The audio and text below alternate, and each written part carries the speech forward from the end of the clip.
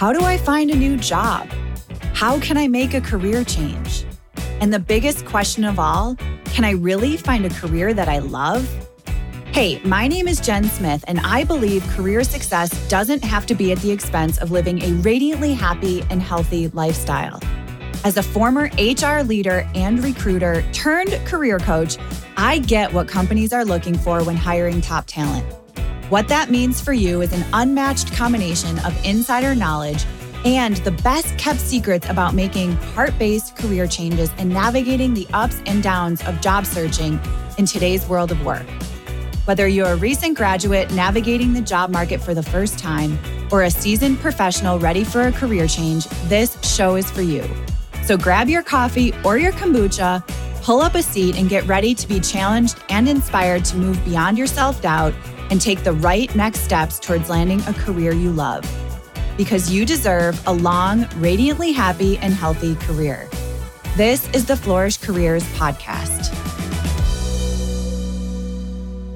Hello, and welcome to episode number 3 of the Flourish Careers Podcast. I'm your host, Jen Smith.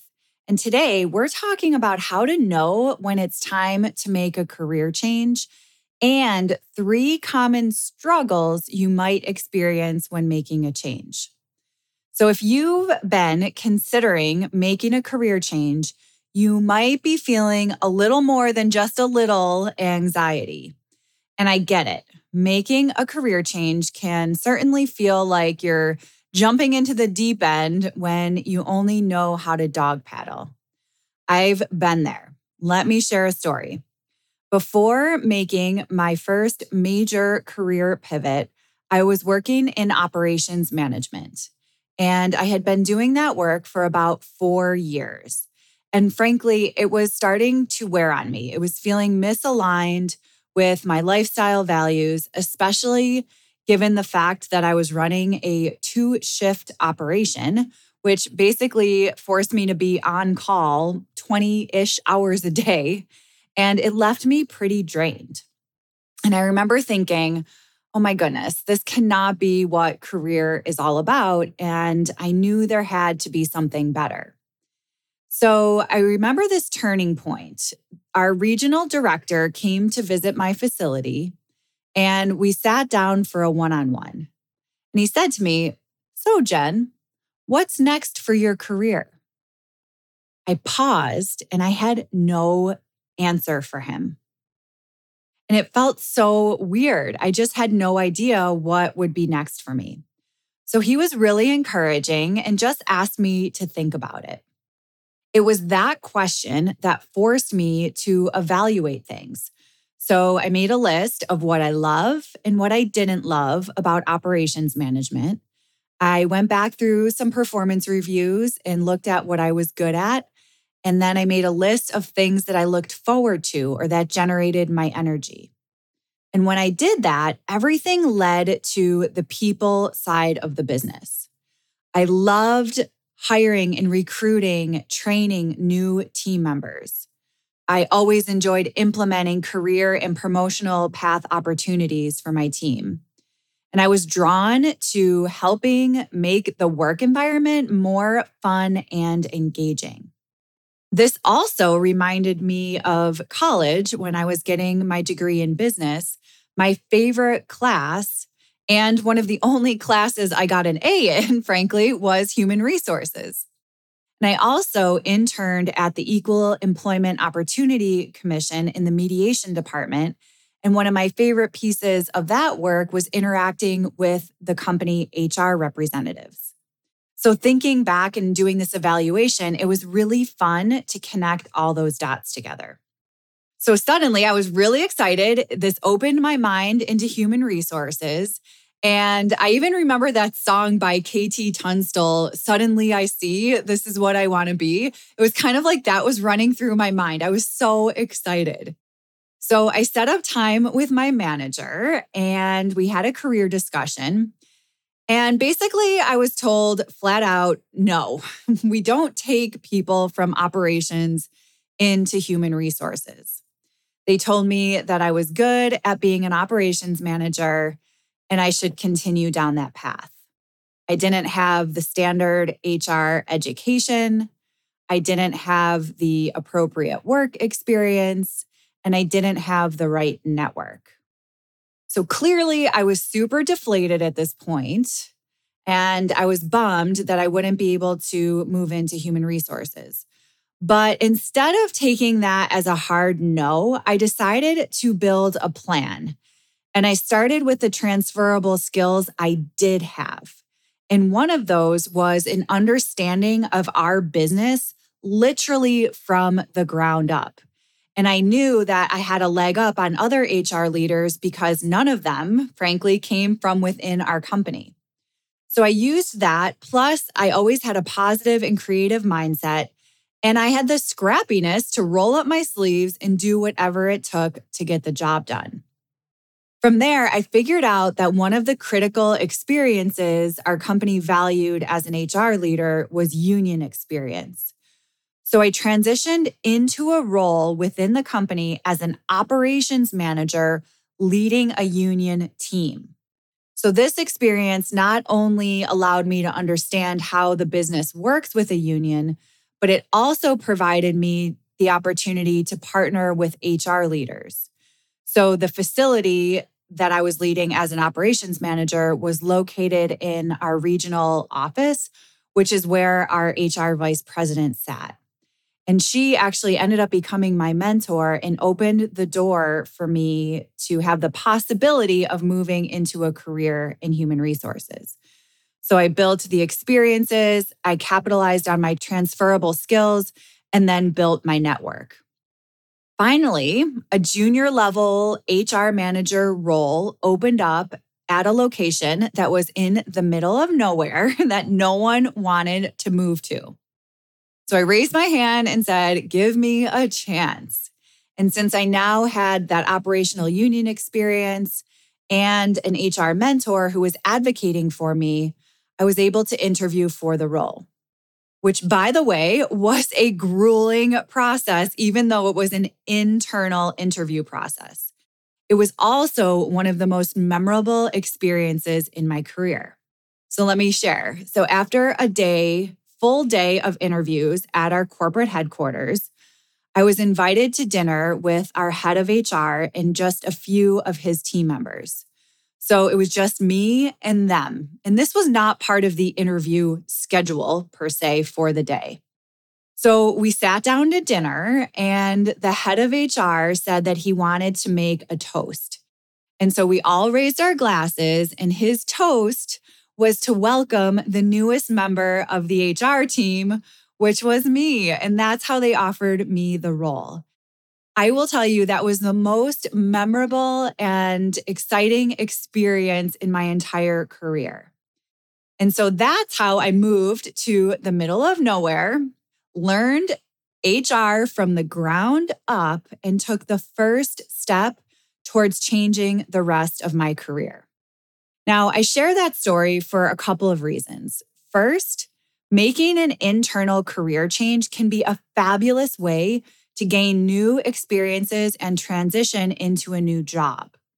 So you don't always have to look externally to make a role change.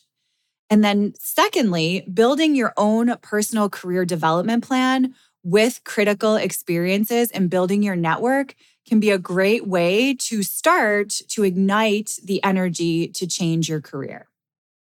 So now let's get into some different signs that might help you make the decision in terms of whether or not it's time for you to make a career change. So here are 10 signs that it might be time to change your career. Number 1 is you're bored at work. So being bored out to me can sometimes be worse than being burnt out.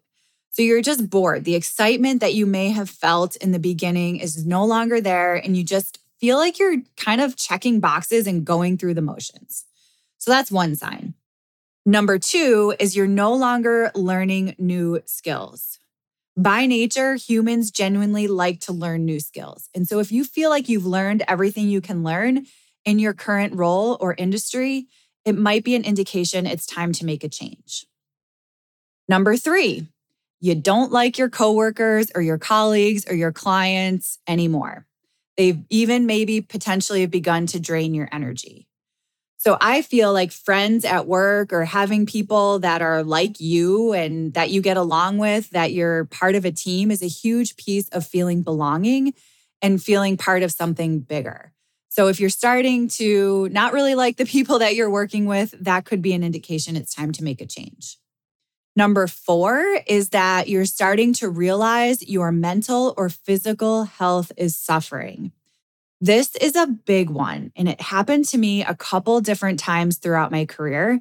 But paying attention to your physical and mental well-being and noticing if something is off or misaligned is a huge indicator that it might be time to make a change.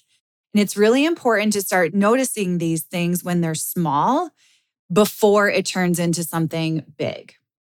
Number 5 is that you've stopped caring about your work. And this can be a real downer. So things that maybe you were once really passionate about or you were doing really well in just no longer seem to matter. And again, it's almost like you're on autopilot, just kind of like going through the motions to get through the day. Number 6 is that you don't have a vision for your next best role within the company you're currently working in. So maybe you don't admire the people or the jobs above you. Or maybe you feel like the work you've done within your role or your company or your industry is complete and you just can't see yourself in any other type of role. And I would just encourage you to really explore this outside of your current function, just like I did. I didn't see myself working in operations management, but I did see myself at the same organization in a different role. So I think it's important to try to expand your mind beyond your current team or your current function. Number 7, you get a case of the Sunday scaries every week. And this can also be a very common one for folks. So you start to feel that anxiety that is building as the work week starts. Or worse, maybe you start feeling it on Saturday. So you're getting the Saturday and Sunday scaries. So having that anxiety and that kind of dread for the work week can be a big indication that something's out of alignment and something needs to change. Number 8, you're feeling stifled in your growth. So you know you can do more, you have the potential to do more, but you're feeling as though there's either lack of opportunity for growth, or maybe you're being told no, like I was, and you're just feeling stifled in your opportunity to grow and develop at your organization. Number 9 is that you feel empty or unfulfilled. So it feels as though you have so much more to give, but your job doesn't allow for it. This was a big one for me when I made the pivot into self-employment. I felt like I had all of this information and all of this energy and all this creativity that I wanted to share, but my current role in the corporate environment wasn't the venue for me to do that. So if you're feeling empty or you're feeling unfulfilled, that could be an indicator. And then number 10 is that you're completely drained or exhausted at the end of each day. And maybe you spend your evenings just trying to rest or zoning out or binging on Netflix, and you're just trying to take a break from your reality in order to rest and recover before doing it all over again. So definitely the exhaustion and the draining of the energy is a clear indication that something's off and it might be time to make a change. So if any of those 10 reasons sound like your current situation, it might be time to consider making a change and then discovering all of the positive benefits you can experience from making one. And I know that this is tricky and hard to think about how to make a change, and there's a lot of struggles that come along with that. So I wanted to share with you a couple of the common struggles that I hear from career changers. There's a couple patterns that I've noticed with folks. And the first one is a lack of confidence or having a fixed mindset. So a lot of times people come to me and say, Jen, I just don't have the confidence to make a change. And here's what I would say to that. Confidence is a result of action. Contrary to what you may have been told, confidence is not something we're born with. It's the result of making a commitment, taking action, getting good at what you're doing, and building on your experience. So taking action, even when you don't feel confident yet, will kickstart your confidence. And trust me, I experienced a ton of self-doubt when moving into human resources without that standard education or experience.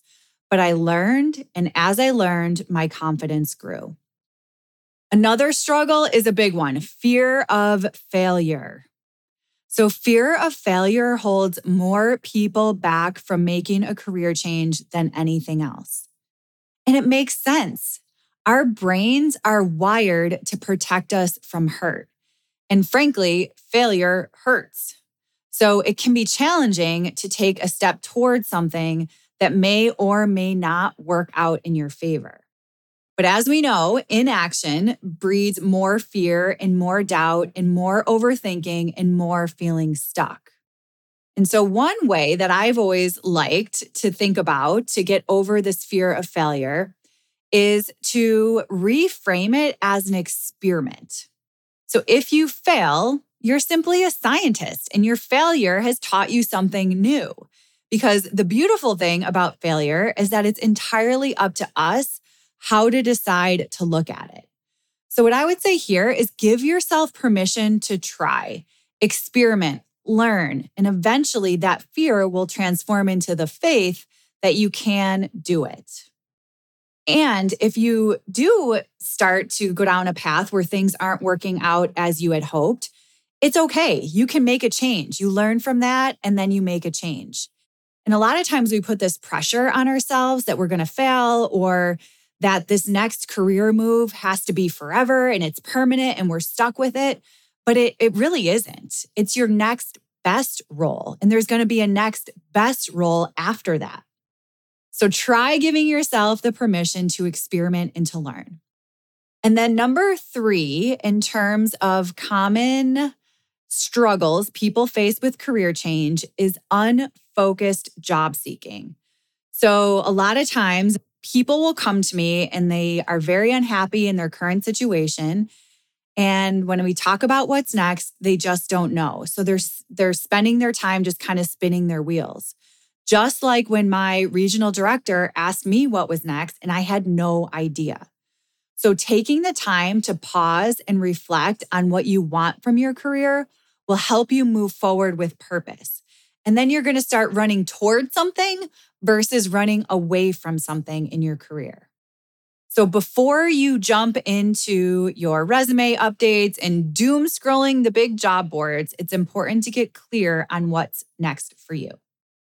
And speaking of getting clear on what's next, in next week's episode, we're going to dive into how to make a proactive, personalized, heart-based career change. So I'm going to walk you through the entire recipe on how to do that.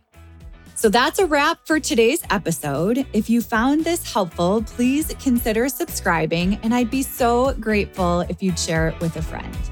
Talk to you next time.